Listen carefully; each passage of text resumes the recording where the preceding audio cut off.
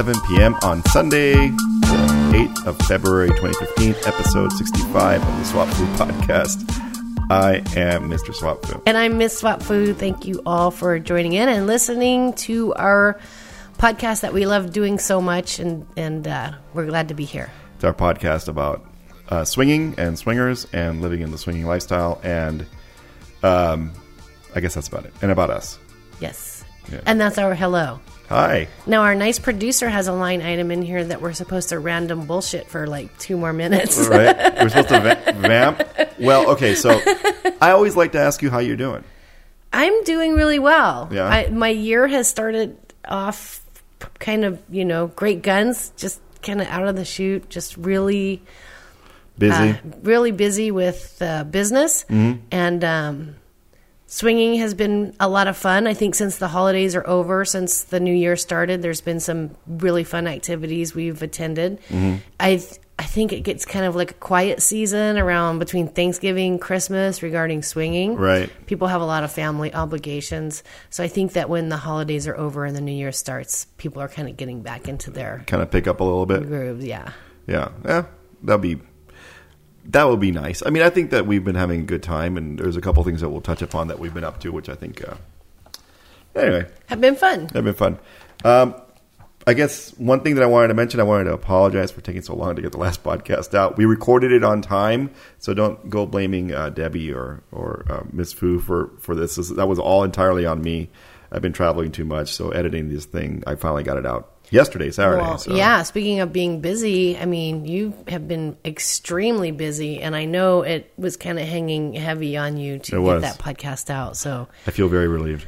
And then I released it, and there's audio problems with it. There's like a one blip, right? There's 1 minute of crosstalk audio. Something happened on the edit. But so I know you're not going to be able to get to that fix. It's just... Right away. Yeah, or at all, So we're just going to be moving on. We're just going to move it on. So when you hit the blip in the audio, just fast forward it for 1 minute and you're over it. It's not over. It's not during a really, vital part of the podcast. So I think everybody will be okay. Okay, very good. Because now we're recording this, and so if you still have it hanging over your head to go back and try to be fixing that one, it's just going to put you behind. So we're just going to move on. We're going to move on. Very good. Yeah. I don't mind. Okay. We're human. We're allowed mistakes. Yes, we are. Let's see if there's any other random kind of programming notes type of things that What's random? Well, I mean, it's random, and it has to be random. It has to be bullshit. Okay. Well, that's no bullshit. The podcast is no bullshit. Absolutely not. I don't think I have any other random bullshit. Well, I'm trying to think. Yeah, I mean, random? No. Yeah. Well, okay, there's stuff that I'll talk about later on, but it's all kind of not topic related, but announcement related. Okay. I'm trying to think if there's anything. Oh, there has to be. No. Well, what happened with that? Okay. So, here's something. The Hidden Swing podcast is having technical problems too. They don't anticipate having a new podcast out until March. Okay. So that's pretty serious shit. Yeah. It seems to be a recurring theme because I know Lost Swingers had problems with their technical problems with their podcast, and it happened to Average Swingers, and they had some downtime. So I guess if that 1 minute blip is the worst thing that happens to us, we're doing pretty good. Hey, we're not bragging about that. No, but in our, I mean, you try to help those guys, wherever possible. I mean, when you can, to see if you can keep things moving, because doing a podcast is one thing, but being technically savvy to keep everything running smoothly is a whole nother level, right? So good for you, and I'm sure they appreciate it. Well, I do what I can. I'll have to reach out to the Hidden Swing to see if there's anything I can help them with. All right, so moving on. You know who never has technical difficulties with their podcast? Who? Dan Savage. Dan Savage. Nice segue. Thank you. I'm getting so good like this. They're going to put me on Fox News. Oh, what, you're going to start lying to America? Right. No. Now we're not getting political. Okay. So Dan Savage had Cooper from Life on the Swing Set on as a guest during the Magnum edition of his podcast, and one of the things that Cooper discussed, and I'm sure he discussed all kinds of things, but one of the things that he mentioned was the black ring. So as all of you know, we have been promoting the idea of the black ring as an easy way for swingers to identify each other in the wild, in situations in which they choose to do so.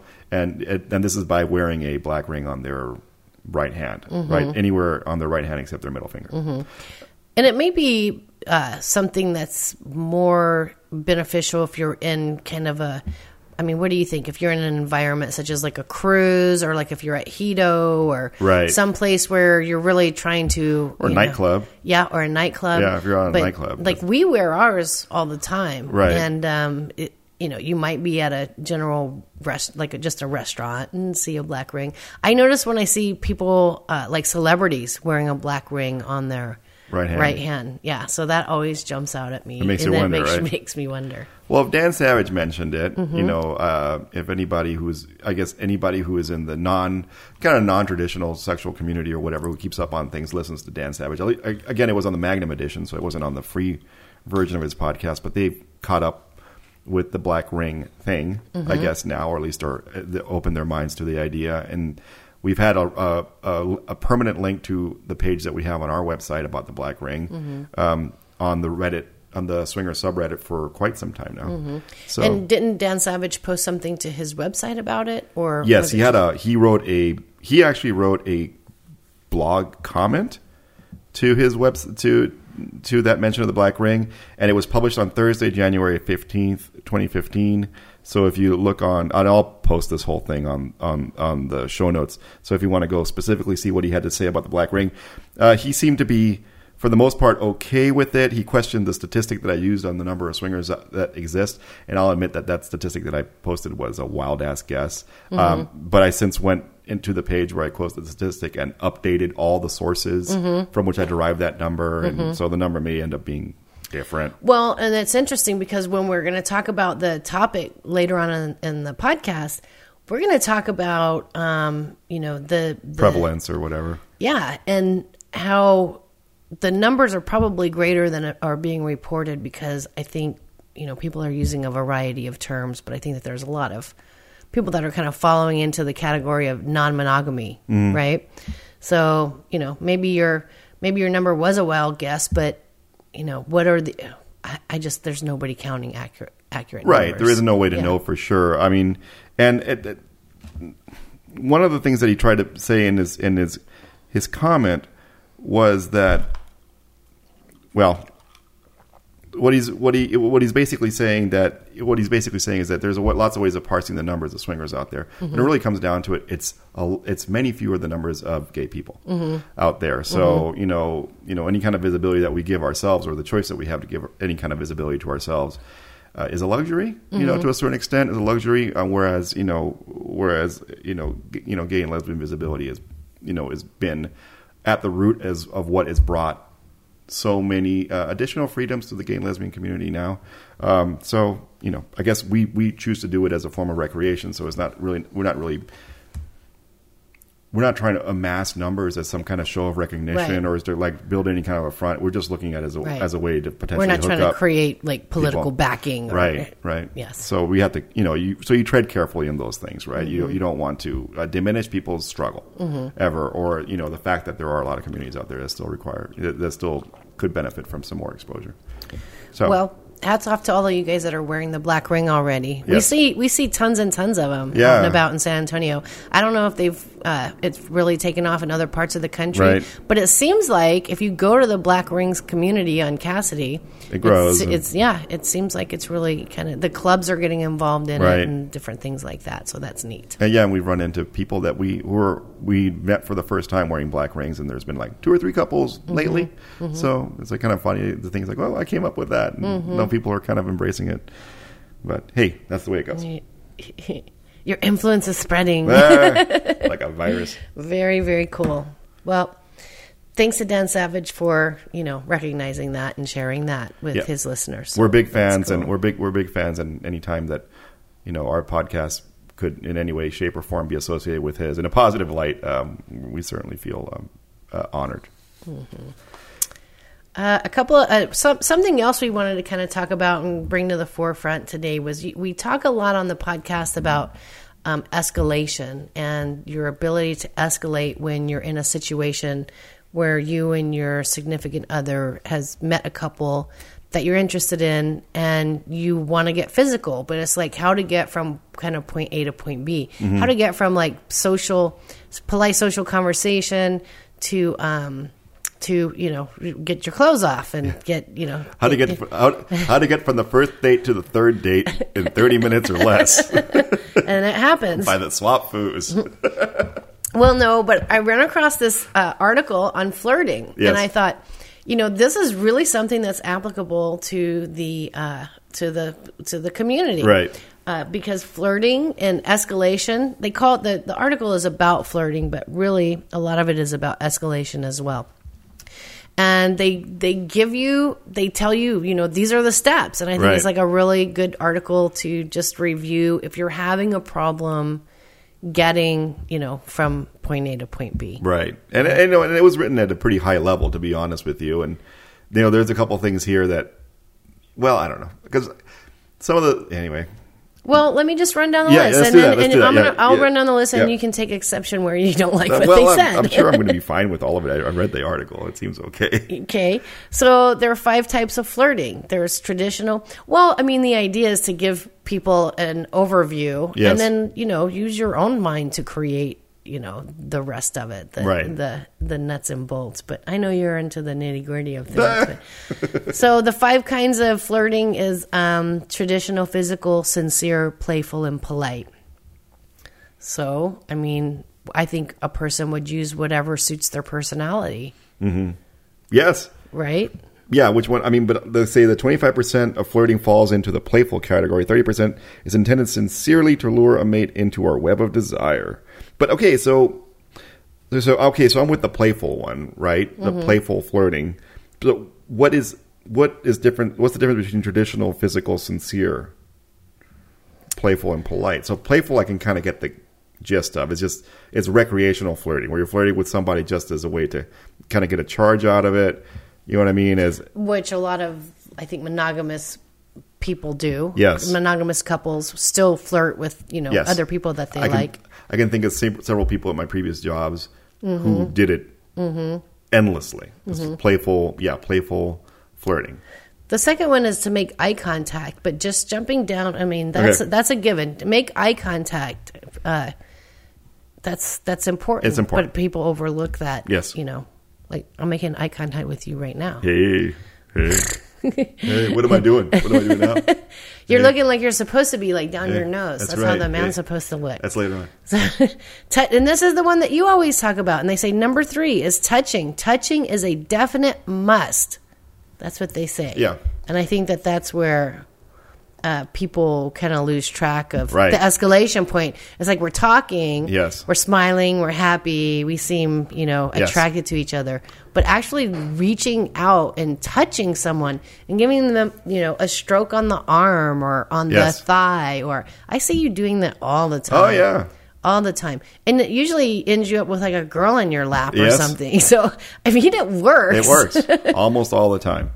And you'll say a lot of times, sit on my lap, give me a kiss. You kind of say things that you want, and then, then the recipient is either can, comply or not. It almost never works. It almost never not works. Exactly. It almost never not works. But the thing is, when you touch somebody, you're demonstrating a physical interest in them. So if your words aren't conveying the fact that you want to be physical with them, touching them in no uncertain terms does, unless you shake their hand, in which case you're weird.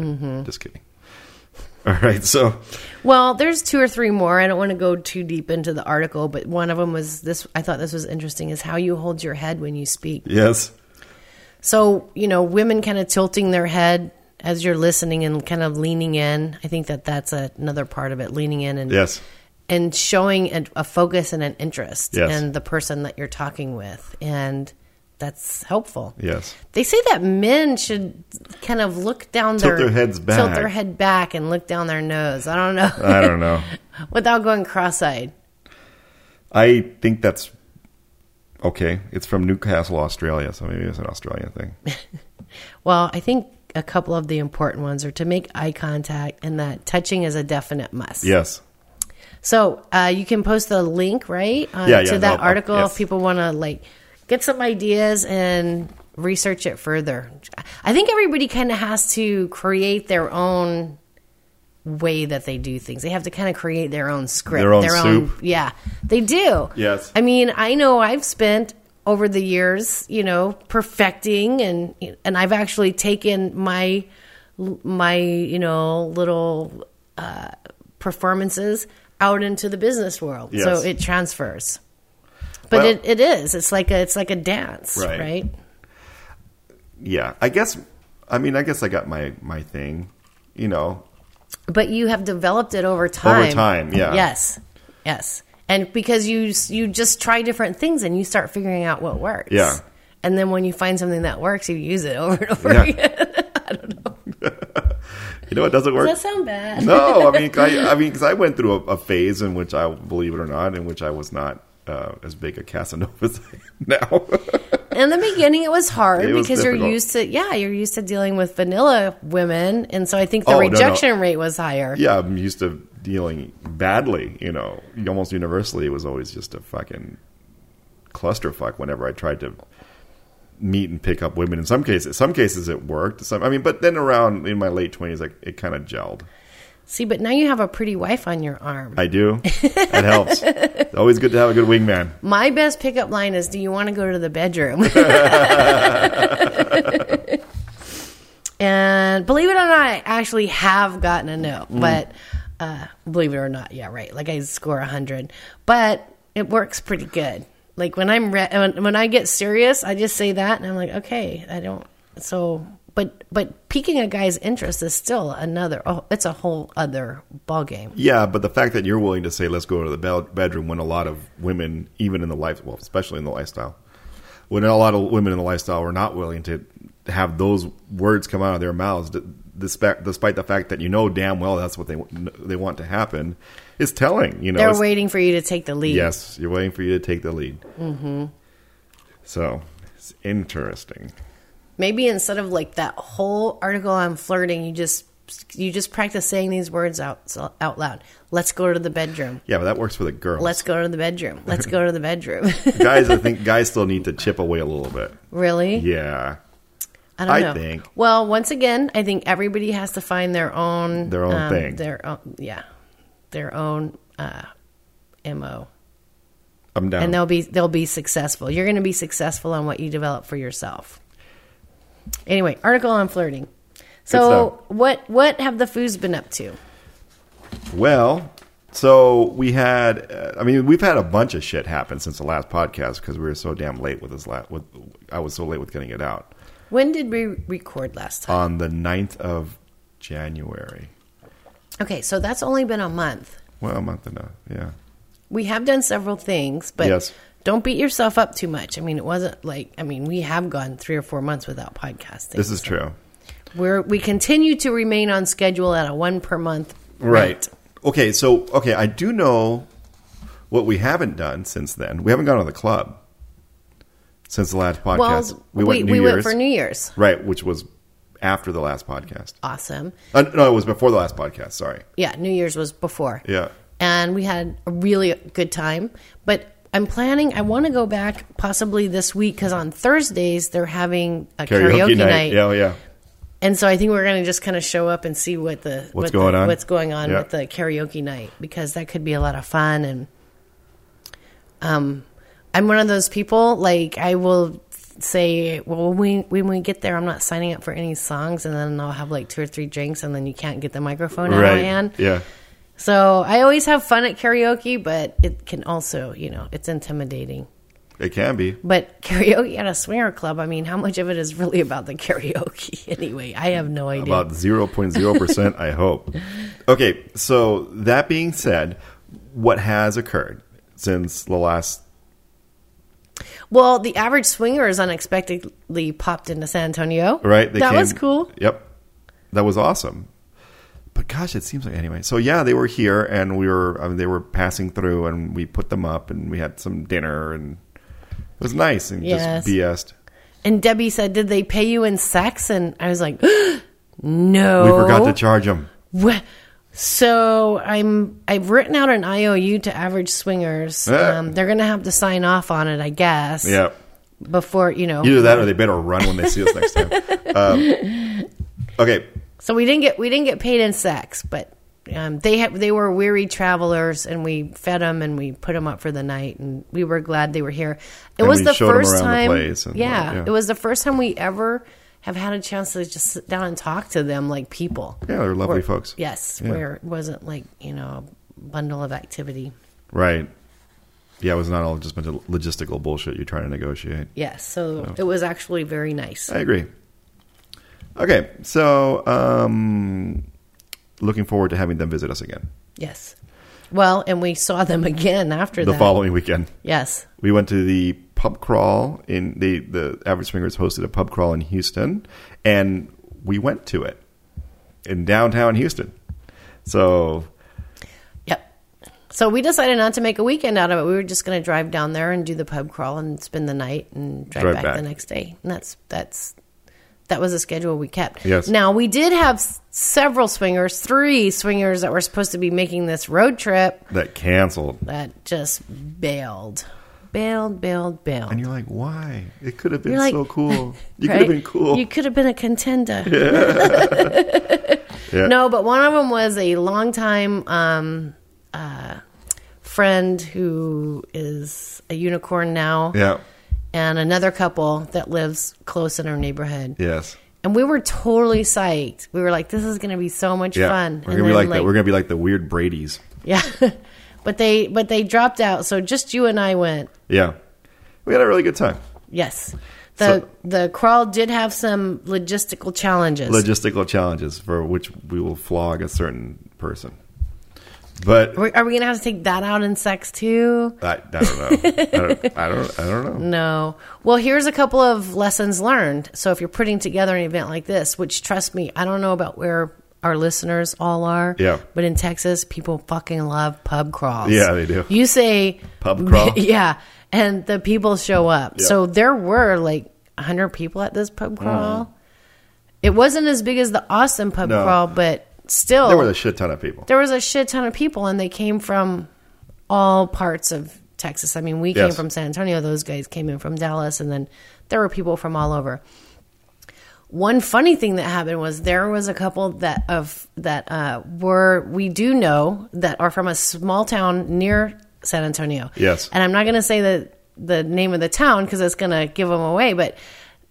Everybody has that fear, like you're going to run into somebody They're prominent people in this small town. So in small town, our couple friends serve on the Chamber of Commerce. Yes. And in the meantime, we're in Houston, and other friends of ours are texting us and say, hey, we have some friends from small town that are going to be at the pub crawl too. We want to hook you guys up so that you can say hi and meet them. Okay, very cool. I said back to them, oh, coincidentally, we're also hanging out with a couple from small town. It's like, I wonder if they know them. I said, is it these people? Yeah. And then our friends, no, it's these people. Yes. I'm like, oh. So we had 2 couples coming in from small town. So I turned to gentlemen that we were hanging out with from small town and said, do you know these people? They're from small town. You showed them a picture because they had texted us a picture of themselves because we didn't know them. Right. And he starts laughing his ass off. Yeah. He's like, oh, yeah, I know who those people are. We serve on the chamber with those guys in small town. Yeah, it's like, oh, shit. And I was like, well, you better get your story together because they're on their way here. And now, but at least you have the advantage. You have the heads up, Yep. So you can make a decision about how you are going to handle it. Well, second couple from small town shows up. We meet them. They're very nice. Yes. But the 2 couples, they see each other. They're standing right next to each other, but with their backs to each other. In Houston, Texas. You had to go all the way to Houston. To a dive bar in Houston, Texas. To be incognito. And it was so awkward. We're talking. I'm like, well, aren't you going to just say hi or something? It's like you know each other, and now you know each other here. And they did. They eventually broke the ice, and they actually spent the rest of the evening together, and they seemed like they hit it off really well, and they were happy. But that was just one of those stories. It's like you go to things that you're like, I'm so afraid that I'm going to run into somebody I know. And this happened to these people from the small town. Yes. But I was like, okay, now you guys need to start your Girls Uncorked there in small town. Yeah, and it might just be the two of y'all, but you guys to get to, sit with each other and talk about stuff that's relevant to you. Absolutely. Yeah. And so I think that was a really neat friendship that was made. I think so. You take it up a notch. Yeah. And they seem compatible, so... And it's a fear that everybody has. Oh my gosh, am I going to run into somebody I know? But it goes back to the old adage: you can't run away from who you are. Yes. And there's this. I mean, that's the whole thing. It's like, I'm a known person in this community, in our community, right? It's like, well, how known do you think you are? Yeah. Unless there's something that unless you sign a clause that you're with your employer that says do any of this shit and you might get fired. I mean, but even then, I don't know. Yeah. It's like, get over yourself. Basically, yeah. I guess that's what I'm trying to say. Is get over yourself. That was a fun one. It was a good experience and a good story to share, because I think the outcome is that basically, you might run into somebody you know. Yes. And you know what? It's going to be just fine. Your head is not going to fucking explode. You're going to be just fine. So don't worry your pretty little head about it so much. So the pub crawl. We appreciate that the pub crawl was put together. Yes. We enjoyed going. Thank you, Average Swingers. But I wanted to point out what I consider to be a couple challenges. Okay. All right. And, to me or to the organizers? Well, I mean, just for future reference for all of us. Lessons learned. It's like, write this down, Mr. B. Right. So, the bars weren't pre-screened. Yeah. That happens. Yes. Okay. So I think that I feel like over at the Austin pub crawl, people went to great lengths to ensure that the bars we were going to go to were going to be able to accommodate us. Mm-hmm. I mean, and who knows? For all I know, and actually, Jay told me that he wasn't able to get he wasn't able to get a response from a lot of these people. Well, I think here's the primary challenge: is that you go to a great downtown like Austin, that's vibrant and active. You come to a great downtown like San Antonio, vibrant, active, right? But you start assuming that all downtowns are awesome. Yes. And then you get to Houston, and it's like their downtown is not awesome. Well, yeah, because they have like 8 different bar districts spread around town. Right. So, and downtown has a bar district, but it's more, I don't know, what would you consider it to be? I don't know. I mean, it doesn't really matter. Let's not judge. No. Just say that it was not conducive, perhaps, to like the activity that we were engaging in. Well, assumptions were made. So, like one of the bars that we attended was Flying Saucer. Yes. Now in San Antonio, the Flying Saucer would be a very good bar option for a crawl. And would be conducive to a crawl. Or the one in Fort Worth, for that matter, would be awesome for a pub But the crawl. one in Houston, for whatever oddball reason, was like a sit-down family restaurant. So there wasn't a bar area or any place that people could congregate. Yeah. It was all table seating. Yes. It was like all 4 tops in the whole joint. Yes. And it's like, okay, well, where are you going to plug in 100, swingers that are just having cocktails into that equation? So, that was just an unforeseen thing. You think Flying Saucer and you think a certain thing. So, I mean, the vetting maybe could have been like more detailed. And then the other thing was, but once the venues kind of started falling apart, like we were, then things kind of got scattered, and then we all ended up at the first bar called Molly's. Yeah. Yes. And you played. You had a lot more fun. You had more fun than I did. But you took good care of me, so I appreciate that. Well, I was, And you tried desperately to get me to play. I just was like I was like kind of, not feeling it. I wasn't feeling it. It happens. Yeah, it does happen. It happens. I was psyched. I was happy for you. Thank you. Because and then Miss thank you to B and K. Yeah. They were awesome. And the Swinger Fairy and Mr. K. And Mr. K. They were all there from Austin. And, of course, thank you very much to Jay and Angie for putting together such a swell pub crawl and introducing us. We're hanging out again with their friends. Yes. B and J. I don't know if their real names are out there. So what we're leaning towards, you and I are kind of like cheering on is a pub crawl in San Antonio. But before that, there's another one in Austin. There's another one in Austin on April 4th that we're planning on attending. Very cool. I love Austin. Me too. Love it. So that was the Houston pub crawl. There was the interesting story about the two couples from small town. Yeah. So it's funny when you see your worst nightmare happen in action. Yeah, and we'll mention something about this again in shout-outs. Okay. Very good. Yeah. We also attended a passion party. A swinger passion party. Yes. So a passion party is what do you call these things? It's a trunk show? It's like a trunk show. Right. Yeah, for rubber I think dicks. they're normally done for ladies. Yes. But this particular show is done by a swinger friend of ours, and she represents a line called Passion Parties. Right. And so she brings her trunk, her toys, and her sex lubes toys. and creams and gels and vibrators, all the sexy stuff that people might use in the bedroom. And I was impressed. Even some of it was even state of the art.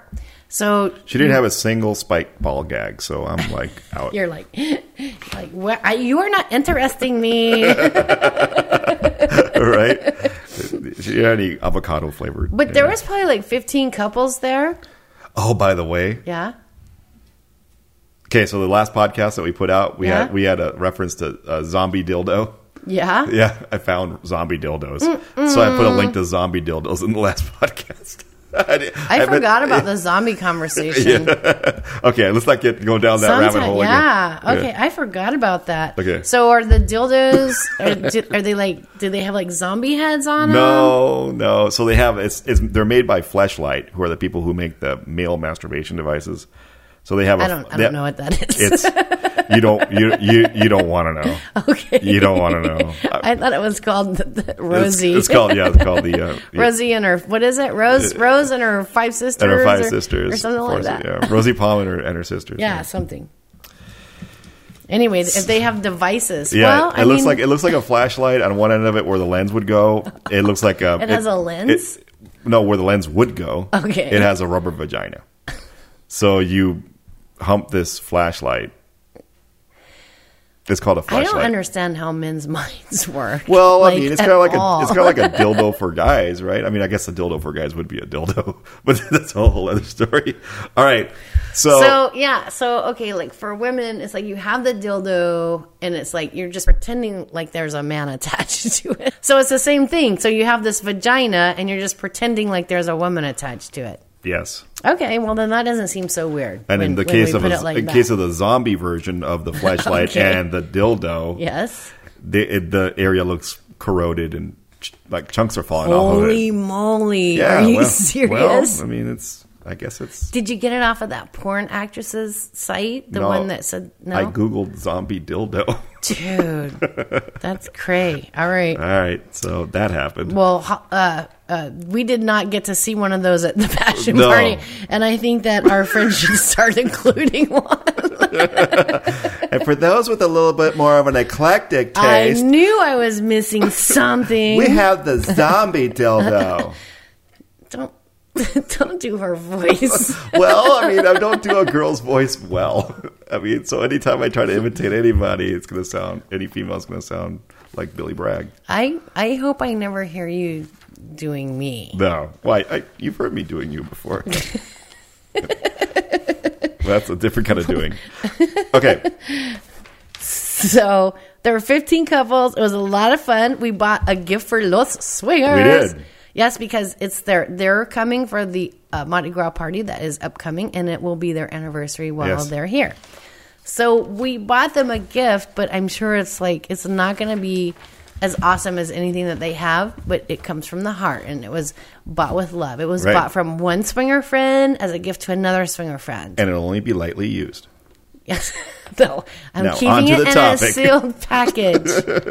I'm keeping it in its sealed package.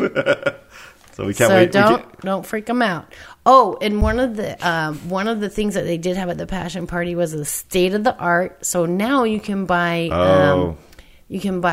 sex toys. Yes. That have apps that control them. That remote control your partner's sex toys. So you can be somewhere controlling your sex partner's toys well, they're somewhere else, right? So would you Skype something like that, or I'm not sure. What do you mean Skype? I mean, okay, so if your partner is like playing with a toy, like Yes. how do you know? Oh. Do you turn it up No, or down? these are probably like toys that are meant to be like inserted and left there. So you just randomly set them off? So your partner is, driving the school bus or whatever your partner does, and you set the thing off while that's happening, or your partner is performing a gastric bypass on somebody, and then you set it off while that's happening. Dude, that would not work for me. Or your partner is, I would just scream out loud. I get startled easily. Say your partner is an air traffic controller. Wait, how long is it going to be before this is in the court systems? How long is it going to be before someone claims distracted by remote control sexual stimulation? Yes. They're listening to us. I'm just saying. This is going to be somebody's defense at some point. We're going to see it. I'm just saying that if you take away my remote control sexual stimulator, the terrorists have won. The terrorists have already won. Well, the reason I brought it up is because there's hackers. Yes. There are people hacking the devices. And this is a topic near and dear to my heart, because these things are could be considered some kind of almost medical devices, and hackers getting in there and messing with them is something that's near and dear to my heart. It's my medicine. So yes. So maybe it is a medical device. Well, I'm just saying, it's like, why would a hacker want to go and, excuse a pun, Are you kidding me? Dick with it. I don't know. Why does a hacker do anything that they do? Yeah. That would be like the most. Can you imagine? They're all fucking trying to hack Scarlett Johansson's dildo right now. Right. As we speak. It's like, so I can just picture some fat dude with a neck beard and like some tiny glasses covered in Cheeto dust saying, I'm so up in your guts right now. See, that made me very uncomfortable. Why? That made me very uncomfortable. Oh, well, sweetheart, comedy is not pretty. No, and neither is that voice you're using. I need some sexy voice. Wait, I need some hit me with some sexy voice. Oh, I'm on the spot. Okay, so I'm so up in your guts right now. No, not that. Oh, okay. I thought you were going to say something sexy along with your sexy voice. You said voice. You didn't say sexy saying. You just said, all right. All right, we're going to just take a break and leave this for a minute. Okay. I can regain my composure and not throw up a little bit in my mouth. Next up, the topic.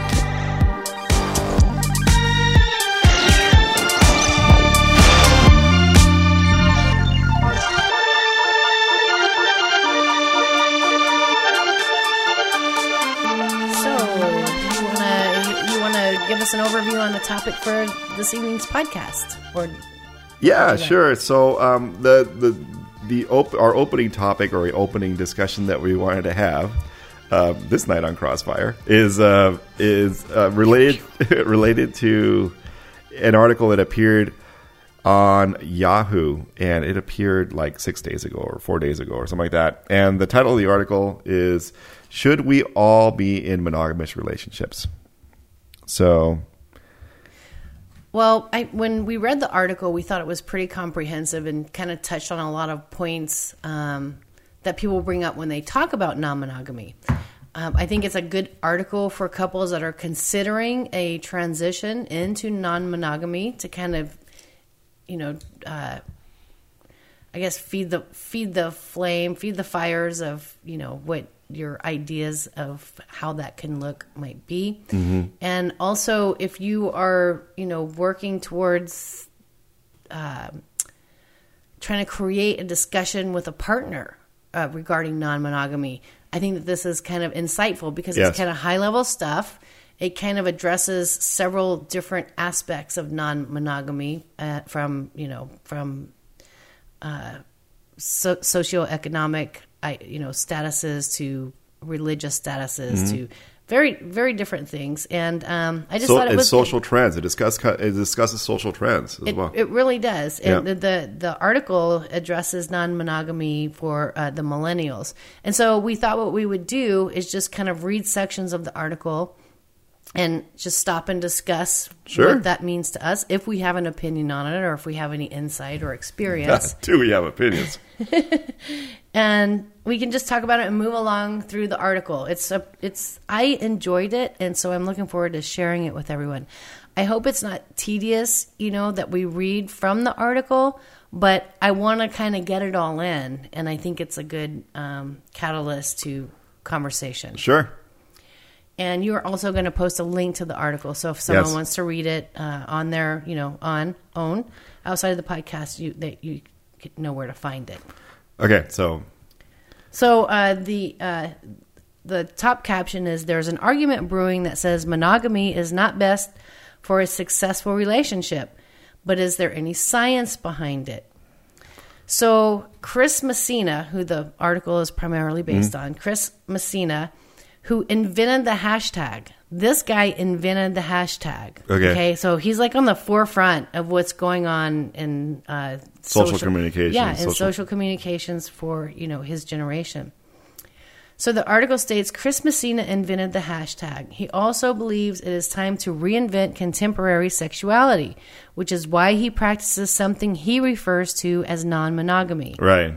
As a child of, and this is his quote, as a child of divorce and an aspiring designer entrepreneur in Silicon Valley, I was suspicious of marriage.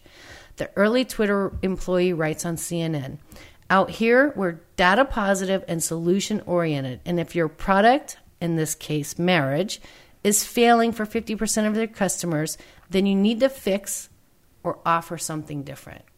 Better, yeah. So, yeah, I mean, what he's saying is that this product is obviously not working for everyone. What what can we do what are the variations of that? Right.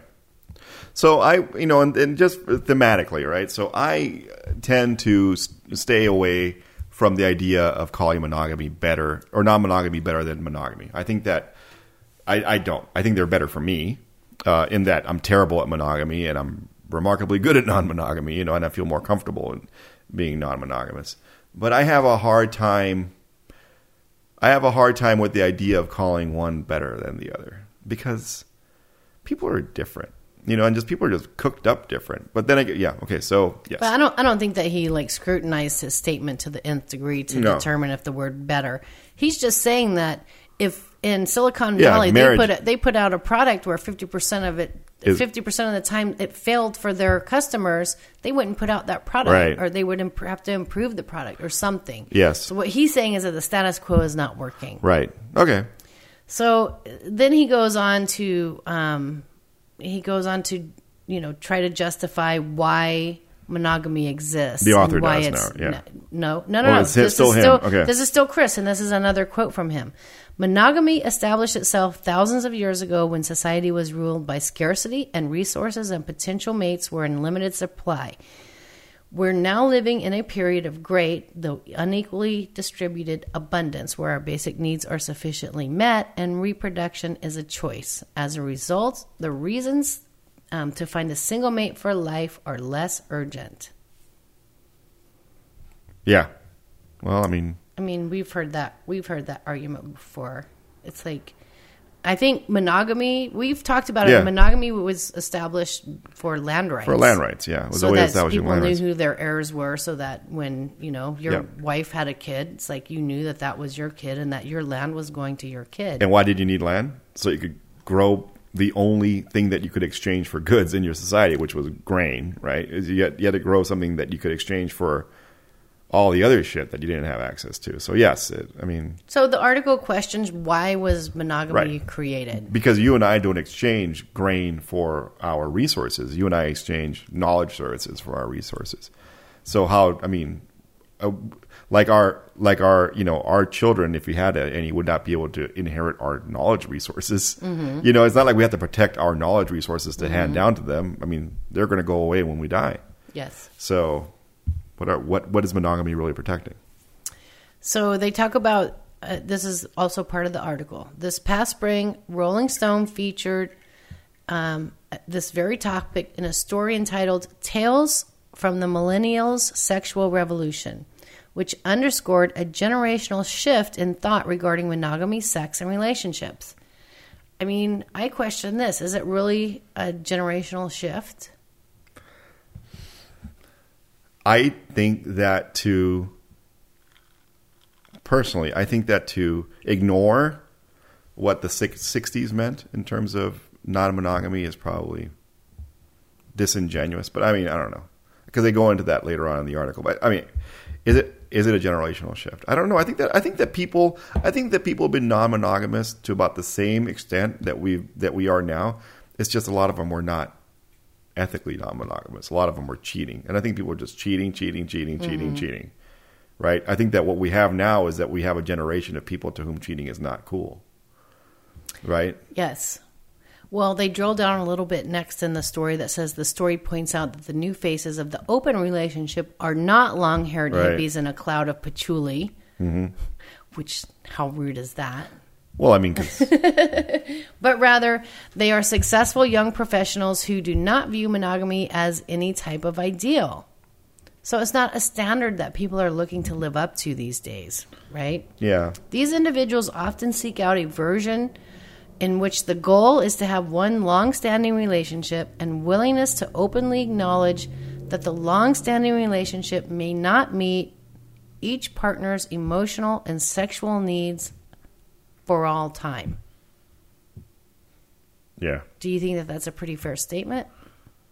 Well, I mean, I think that...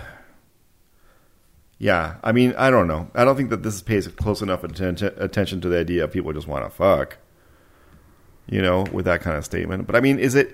I mean, well, do you think they don't state that. Yeah, they don't state that. But that's the. They say I mean, to me, that's the relationship, gist. Yeah. It's like I want to be in a long-standing relationship, but I want to have sex with other people too. Right. But that's not what they say. But they don't say that because they're kind of like soft. But no, because they also say long-standing. Wait, hold on. Yeah, long-standing relationship might not meet each other's partner's emotional and sexual needs for all time. They put emotional and sexual needs. I mean, so is that what they're really referring to? Is that what the trend? Because I mean, if you're going to mention it first, then unlike for us swingers, then it's the emotional lack of whatever. It's the. So you think they're trying to kind of parlay into the idea more than what we as swingers see it, because I do notice in the article, throughout the entire article, they never say the word swinger. It's all non-monogamy. Yeah. So in his interview, in Chris's interview, he never gives you an idea that it's anything less than being swingers, but it's almost like they tried to write the article where they made it more like poly. Well, I don't know. I mean, because this is his quote, right? Isn't this the one about the emotional and sexual needs? I mean, he's the one he's. I mean, it sounds like he's beating the drum for having more than one person meeting your emotional needs, and I don't see that there's anything wrong with somebody meeting your more than emotional needs. I won't even say that I haven't engaged in that, because even though you and I are accomplished swingers or whatever, I mean, there are emotional needs that will be met almost.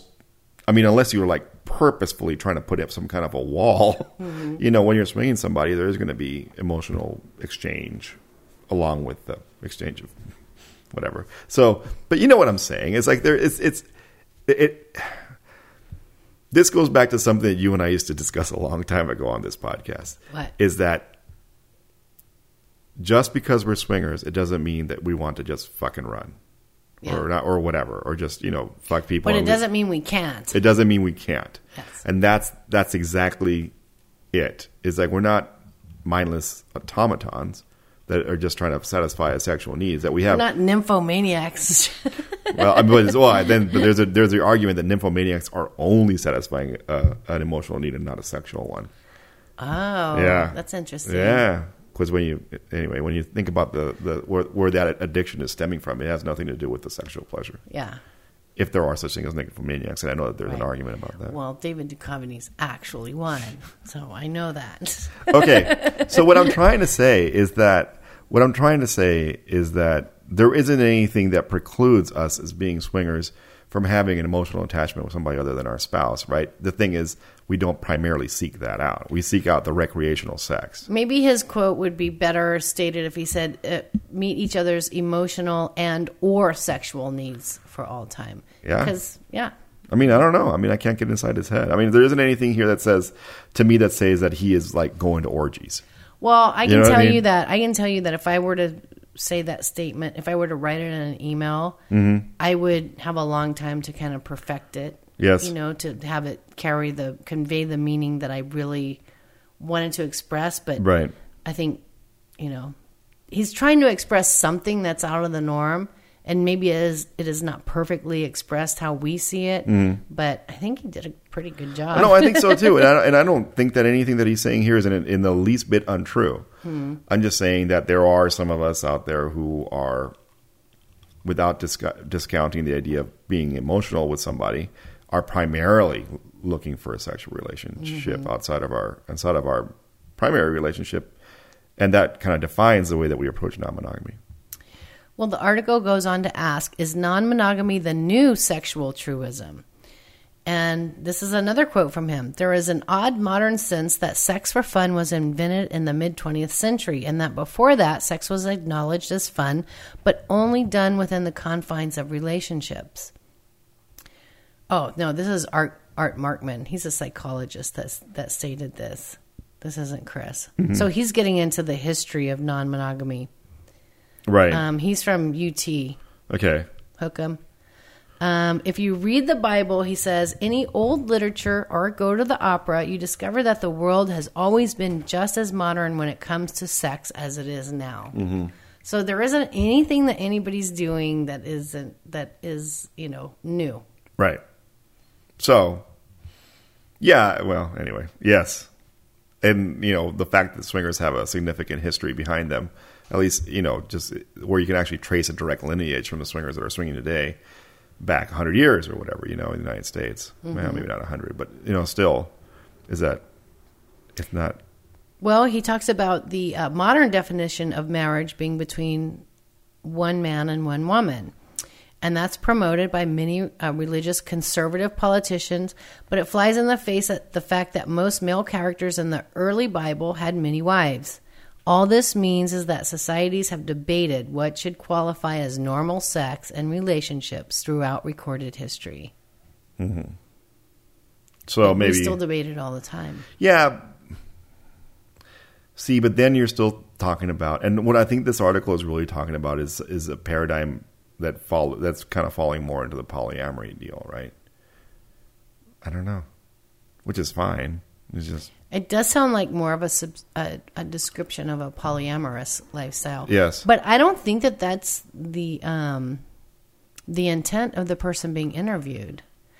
It's the person that, I don't know. When I read it, the person that's being interviewed is not referring to polyamory as much as the writer who's trying to build a framework to put this guy's comments within.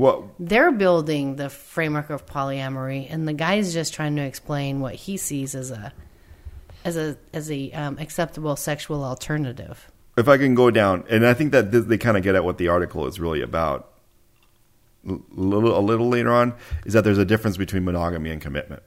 Yeah, and we're going to get to that. Okay. Yeah.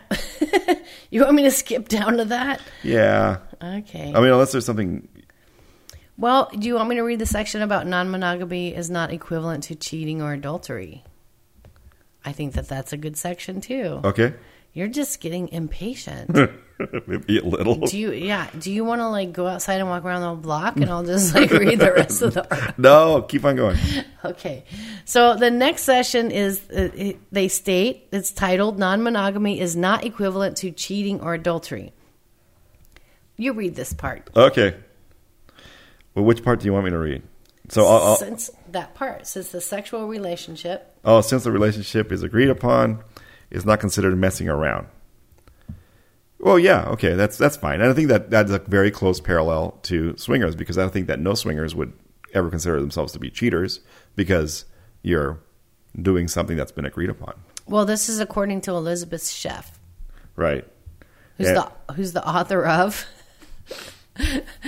The Polyamorous Next Door. There goes your point. Yeah. But again, I feel like the author of this story is putting the polyamory framework on top of the Chris's interview. Yes. Because they don't understand how else to construct it. Well, they could have interviewed a swinger or two.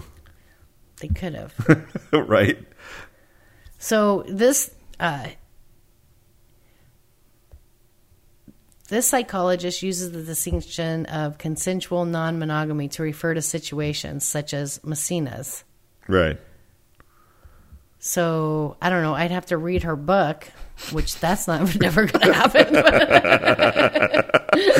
But maybe Deb can read her book and let us know what she says about it. Put it on your Kindle, Deb. Yeah. But I don't know. She says not only do consensual non-monogamists try to tell each other the truth, but this greater communication has real impact, such as reduced rates of sexually transmitted diseases as a result of honest communication. The world's biggest red herring. What, sexually transmitted diseases? Yes. Everybody's so fucking scared about STDs. It's insanely outrageously stupid. And it's the first thing that people throw out is their objections being in swing. It's I can't have any sex with anybody other than my husband. I will die from a disease. And it's probably not. Probably not. It's like saying I can never go to Europe because I will die in a plane crash.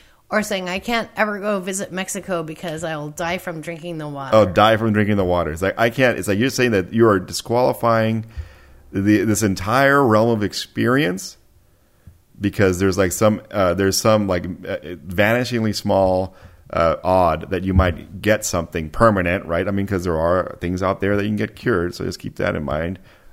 So, I mean, anyway.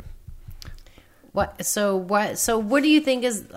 I don't want to go down that road. We got to finish this article. Okay. So Chef, who's this psychologist that they're quoting. So in the next paragraph, you find out she is in a polyamorous relationship, and so that's why we're getting that. Yes. That's why you're getting this because the writer just did not do a very good job at fleshing out this story before they wrote it.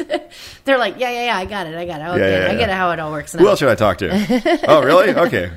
Okay, so but Chef, who's the writer of this book, said that she resisted the non-monogamous life for 10 years because she anticipated feeling so threatened and jealous with insecurity that she thought she would not be able to handle it. Let me guess. She probably did it anyway. Yes. She probably got an STD and she's probably not. I don't know. Okay. Is that libel? I don't know. No. You got to beep out her name. So, okay. It's Chef spelled SCHEULF. Read the article, folks. If we did anything egregious, let us know. Okay. So, this is the part that kind of grabbed me. All right. And this was, won't non-monogamy undermine the bond within a couple? And the paragraphs that follow it don't address that. But what they do talk about, they have this idea. They do have this concept of big dating, and this is something that Messina was talking about. He coined the term, right? I guess so. Big dating, and big dating, what he's referring to is the entire online facilitation of the dating industry.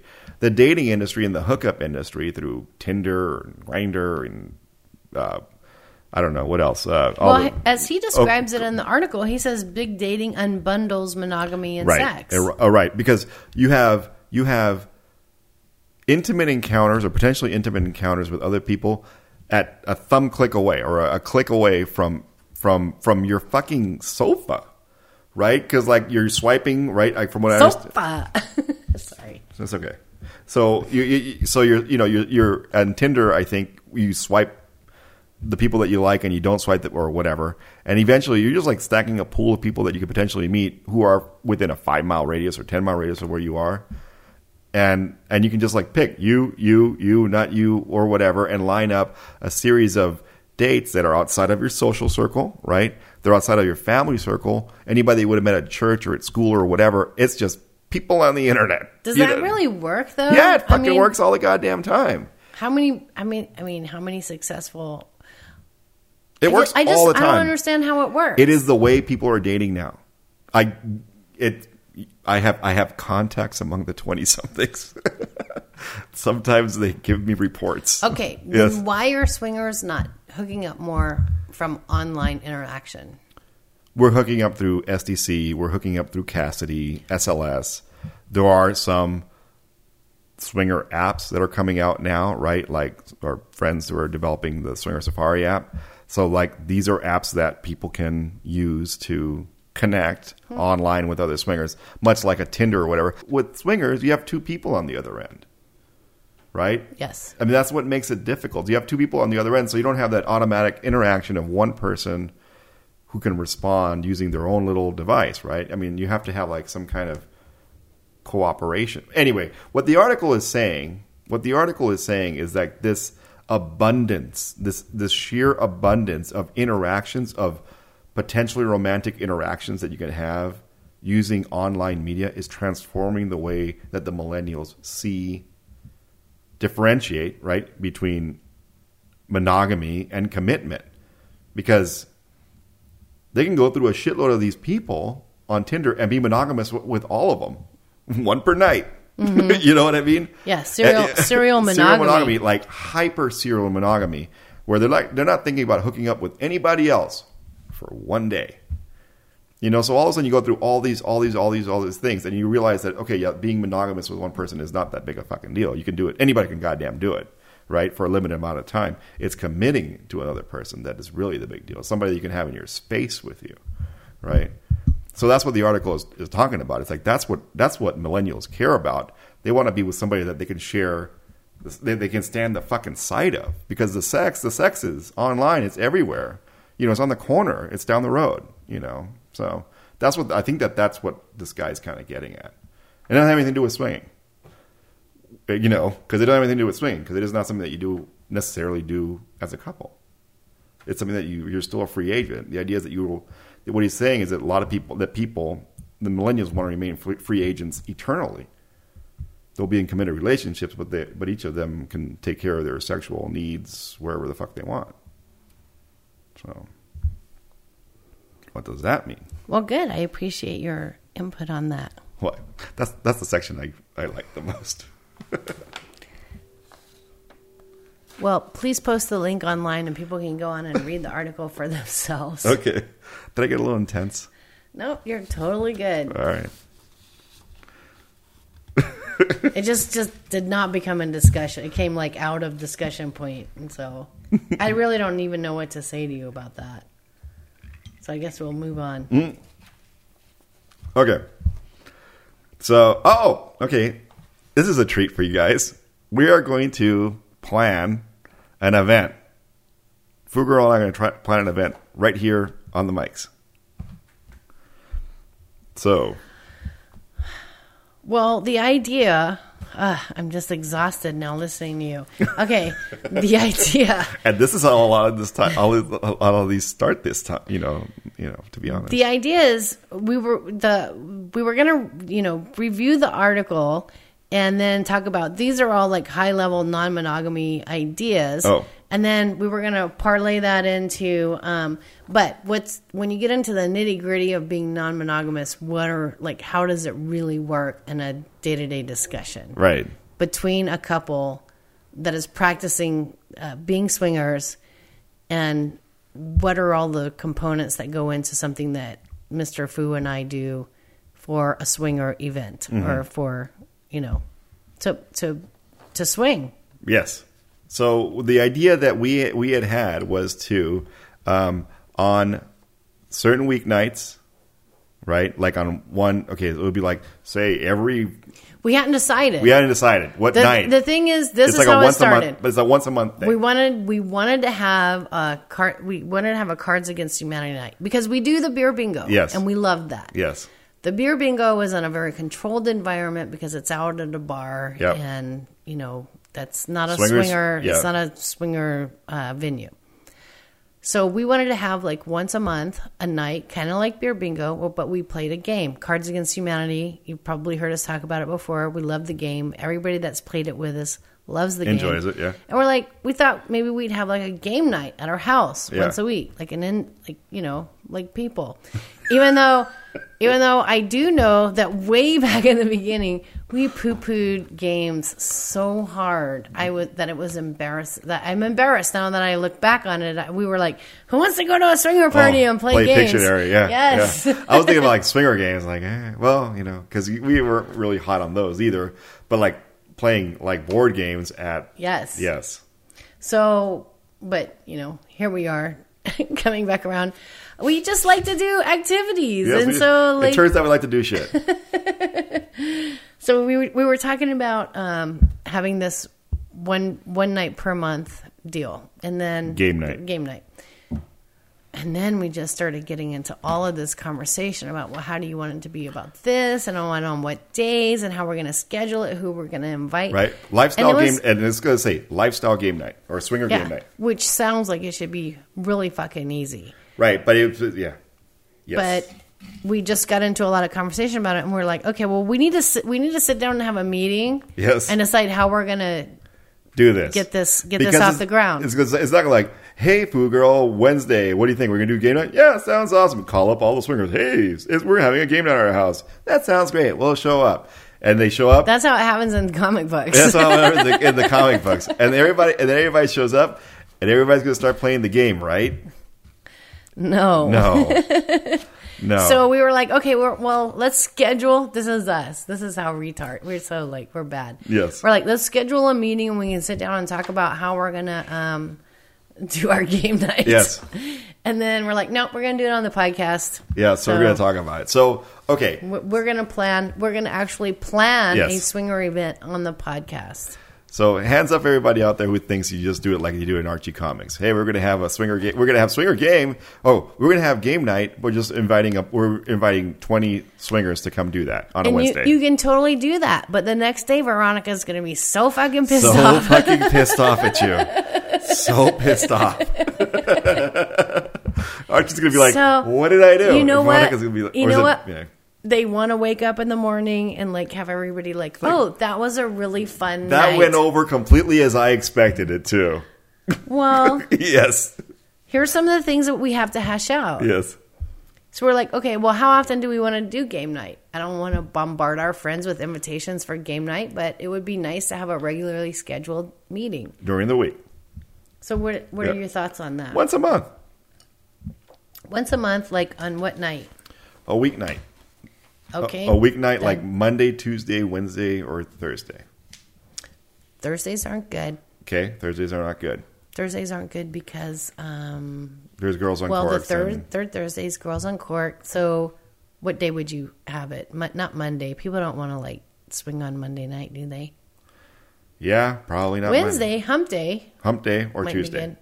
Well, we currently have beer bingo on hump days on Wednesdays. That's the first Wednesday. Well, soon moving, but yes. So, but it could be hump day. I think hump days. Okay, what about the last Wednesday? Because remember, 2 Thursdays out of the month, I have early morning breakfast meeting. Right. So Wednesdays are bad. So it might be Tuesday. A Tuesday would be good. Yeah, Tuesday. Tuesday. There isn't anything I'm thinking bad about Tuesday, except that I'm often out of town on Tuesdays. Once a month you are, or twice a month. Yeah. So that limits to Tuesday. Beer bingo's the first Wednesday, so we need to do we can do any Tuesday really after that. Any Tuesday. What about the third Tuesday? As long as we say it's the third Tuesday, I can always schedule my flights around it. So you think so? Yeah. If we say third Tuesday, because we were thinking about moving beer bingo to the fourth Wednesday. Yeah, I don't think we should do that. Oh, you wanted to get it out of that. I want to get out of that thing. Yeah. Let's not worry about that now. Okay, all right. But we have it. We have a date. Every third Thursday we'll have, or every third Tuesday we'll have a game night. Right. Okay, it is a work night. So how do you want to schedule timing? When you do an invite, you're going to put a time on it? Well, so the people in San Diego, they get together for their trivia. Mm-hmm. And the trivia actually starts at 7, but a lot of them don't roll around until 8. So mm-hmm. I think that 9, which is when beer bingo starts, is too late. Yeah, I think sometime between 7 and 8. I would even say 7:30. You're gonna make a 7 to 10 p.m. Yeah, for sure. Yeah. Yeah, So for people sure. know that it's like, this is, game time. Or even 8 to 10. But yeah, 7 to 10. 7 to 10. Yeah. And that people know that there's an end time so Right. everybody can like get home at the end of the day and face their work day Yes. on Wednesday. I don't think we have to decide like what games it's going to be. Like if people might want to bring their favorite games, or we'll have games, or Yeah, like it's a mix. Jenga or Cards Against Humanity or both. So I think one of the things that we're going to have problems with is the invitation list. So, and here's the problem as I foresee. You know what would be cool is one of What? those games that you play with the TV. Not a video game, but anyway, What? like those movie plot games. Anyway, that'd be fun. Never mind. Movie plot games. Yeah, there's these games where you play like a DVD or something and you get to select shit and it changes the output of the game. I don't know. Never mind. I don't recognize that. Okay, so 7 and 10. Okay, so the problem would be with, what was the last question? The problem is the invitation list, and how Yes. do you? So this is the challenge I think that you and I run across. Because Is man- beer bingo is anybody, come one, come all. Beer bingo is, Yeah. and you're in a safe zone. Yes, Because you're in a public space. Yes. There are no expectations of play. right. So you get swingers at all levels of experience and comfort willingness and or whatever. all Yeah. that at beer bingo. Yes. But something like this, we're going to have a variety of people on our friends list Yes. that have they're all different levels of comfort.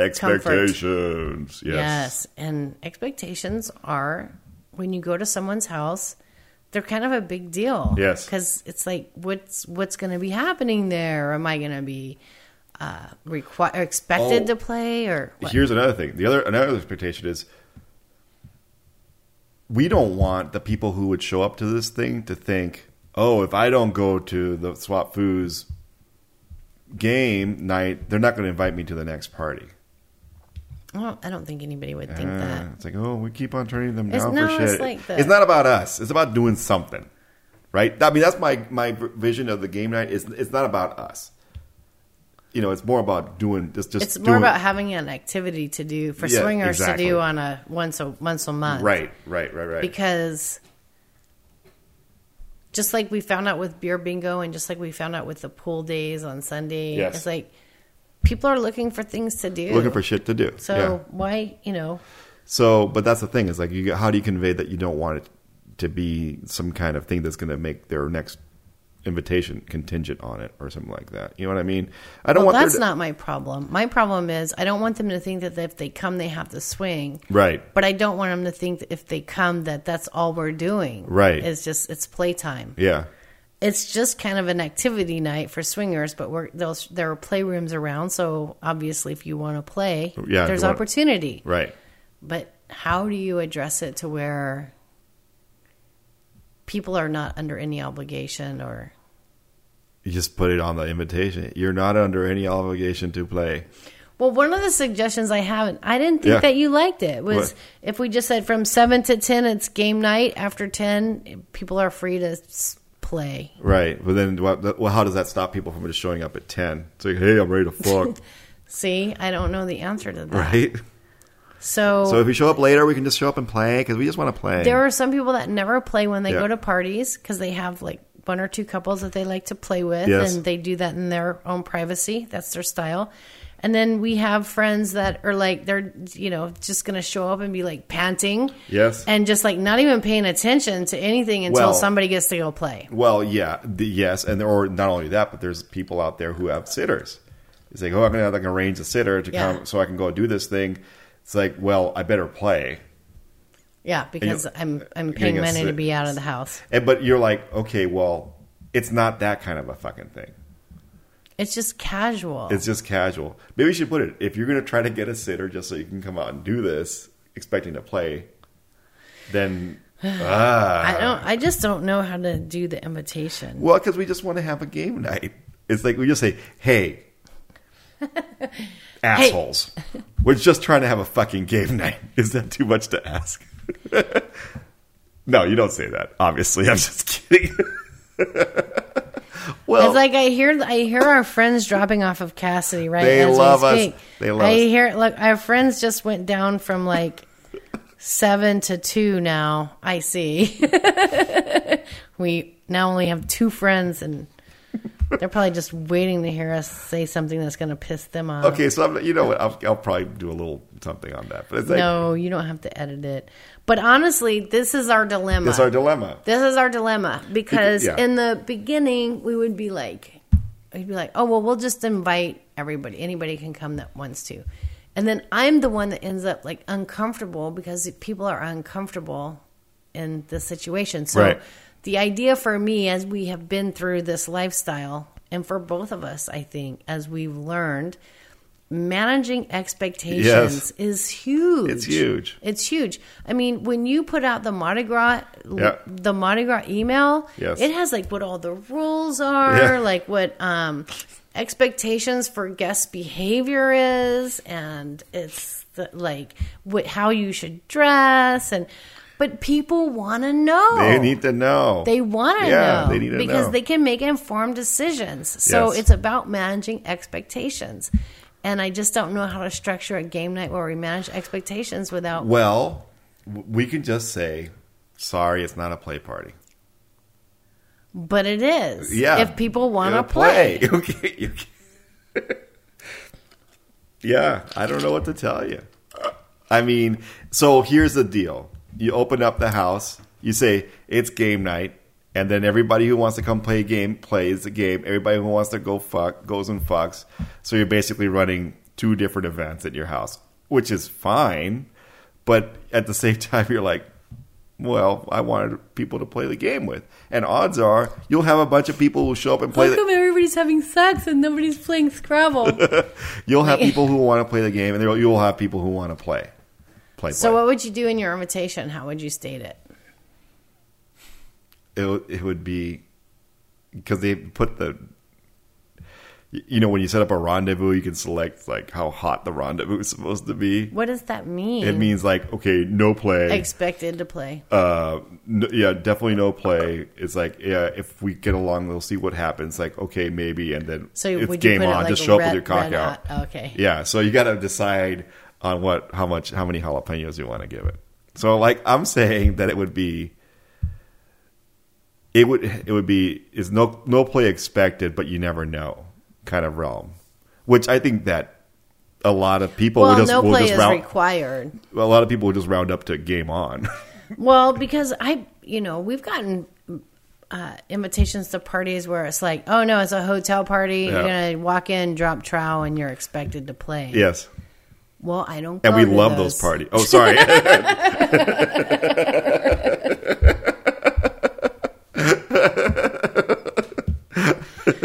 Okay. I'm Yes. just kidding. No, you're not. But that's why communication is so important. Yes. Why do I'm just okay. So how do you say it's not? You just say, "Hey, it's not a play party," but Well, I like Deb's idea. She did come up with the idea. It's like you on the invitation you put from 7 to 9 we're playing a game. yeah. After that, everybody's Whips their up cock to out. their. I don't know. I don't know. It's hard to say. I think we should draft some invitations. I think we should.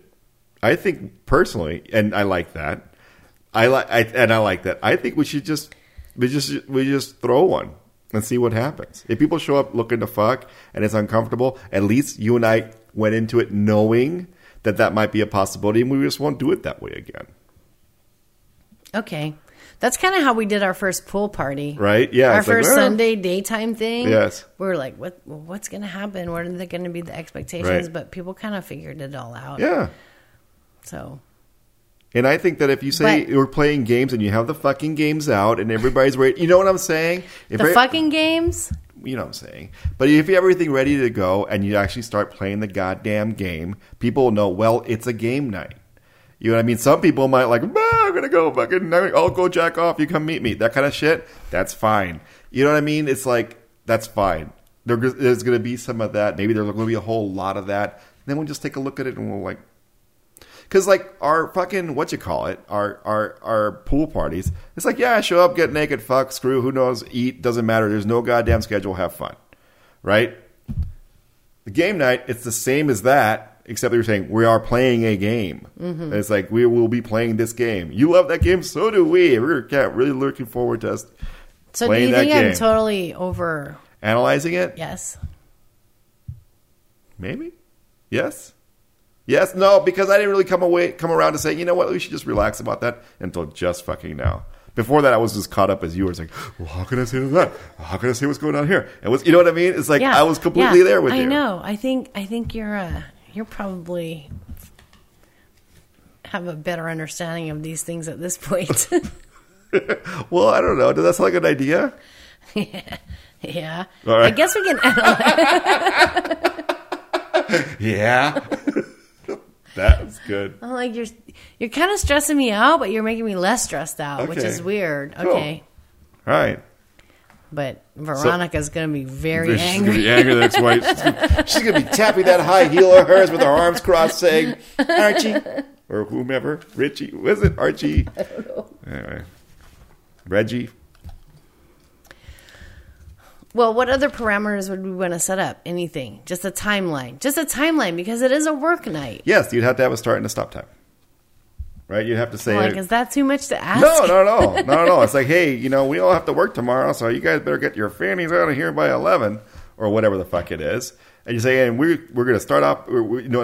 We are playing a game, so whatever happens before 11 is the game, and whatever you filthy animals choose to do, but we recognize that we are watching you. I don't know. I think it's cool. So what day? The third Tuesday. Are we going to do this? Yeah. From 7 to 10. Okay. Not this coming third Tuesday, because I'm going to be in Nashville. But yes. Let me see. Yeah. Oh, you are going to be in Nashville. I was thinking. Or we're going to be in, we're going to be in. You're going to be in Nashville. So it's got to start in March. No, we're going to be in San Diego. No, but not in March. Oh, March. Yeah, we'll do it in March. Yeah. Third Tuesday in March. Yeah. And this is just a 5-minute conversation about this bullshit. We already talked about it like 2 hours. But I think we... Just to get to the point that's like, just schedule it and see what happens. Oh, Lord. You stress me out. I'm sorry. Are you sick of us yet? What time are we? We're like an hour and a half into this thing. Oh, shit. Okay. Yeah, Let's wrap it up. All right. We have a Mardi Gras party coming up. Yes. And we're co-hosting with friends of ours. Yes. T and M. Yes. Who are very cool. We're excited to have them on board, and they have excellent taste. They like to. They are overachievers, and they're helper people. So that's awesome. They're not, they are helper people. They're very diligent about the things that their responsibilities. Exactly, that's the thing. Yes, responsible people with good ideas. So we love those guys. We're looking forward to Mardi Gras. Los Swingers is going to be in town visiting us for the party, and it's going to be their anniversary. It's going to be so cool. And so that's why we picked up the Passion Party gift. Yes, gift for those guys. Oh, hey, and so. Are we going to talk about my porn screen? What, is that your penis? My porn screen upstairs.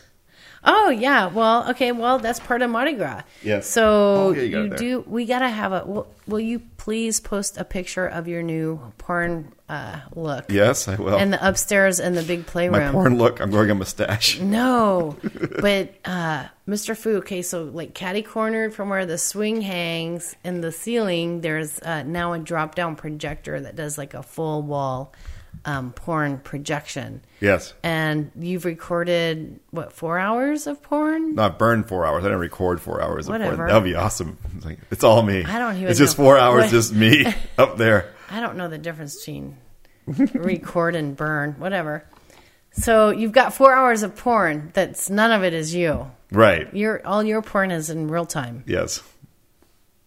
So I want to get a picture of that with the shot of it on the wall and everything. Okay. Like not the money shot, but you know what I mean. the shot all over the world. I want to see it. The shot heard around the world. Yes, and that was a kind of a technological challenge. This is different. Yeah, it's well, there. I mean, because you have the projector coming out of the ceiling, you have the outlet hitting from there, so you're not running cords all over like a crazy person. Like a science experiment. I think it's going to be a good addition to the party. The thing that I am concerned about with this party is that it's going to be big. We have 100 people. We have 100 people confirmed at this time, and so we think it's going to be a good time. And hopefully, since we're co-hosting with another couple, they will help us be able to keep everything under control. We have never had any problems in the past, so we do not anticipate any problems. No, and the people that we know who are loud and crazy aren't coming.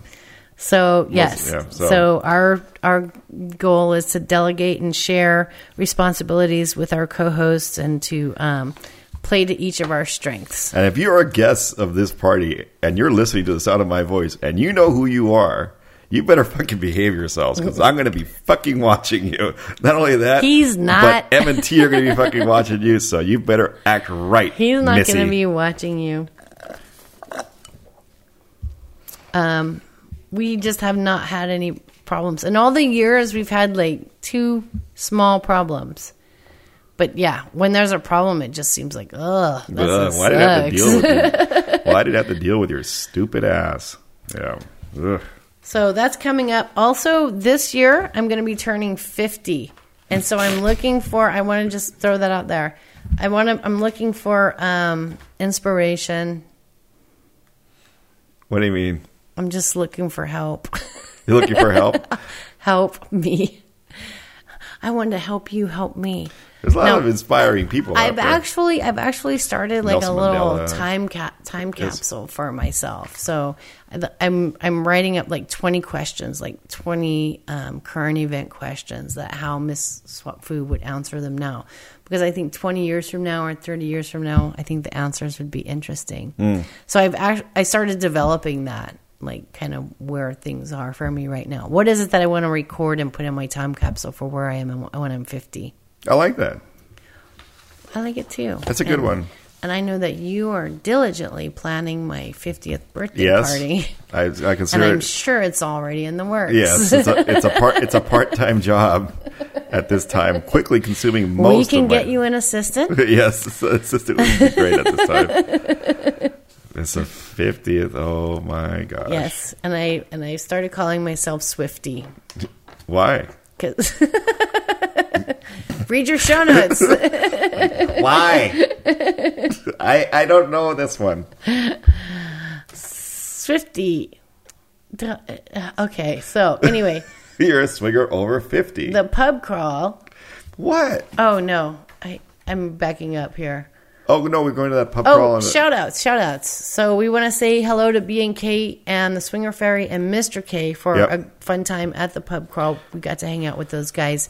And B&K are actually starting the Swinger Safari app. Right. Which they just relaunched. Yes. And so it's kind of like the Tinder or Grindr. Right, for swingers. So you can download that on iTunes. We're on it, right? We are lifetime members for $1. Groovy. And I do not let them forget that. Because they're not charging me again. So Los Swingers are coming for the Mardi Gras party. We're looking forward to their visit. And in the meantime, I think we'll check out the karaoke at our local club. Yeah, we're going to do that. We're going to see how that goes. Oh, my gosh. Game night. Anyway. Okay, so how do you find the foods? Join the Swap Food community on Cassidy. Or you can go to our website, which is swapfoo.blogspot.com. You can follow or friend us on Cassidy or SDC. Our username is swapfoo. And we're also swap_foo on SLS. If you look us up on one of the swinger sites, let us know that you're a listener. Yes, please. Because we normally only accept requests from people that we've met. But if you're a listener, please say so and we will accept your request. Okay. My email is swapfoo@gmail.com. Your email is? FUGRRL, foogirl@gmail.com.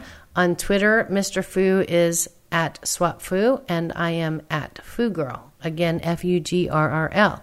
You can voicemail and text us at 609-3-SWAP-FOO. And basically, if you can't find the foos you're not looking for us. You can leave us a review on iTunes or also on our blog if you can't find iTunes, because I can't find iTunes. So I don't know what's going on with that. Am I technologically challenged in this regard? I think we all are. So anyway, thank you all for listening. We hope you found some little nuggets of goodness in this podcast, and we appreciate sharing time with you.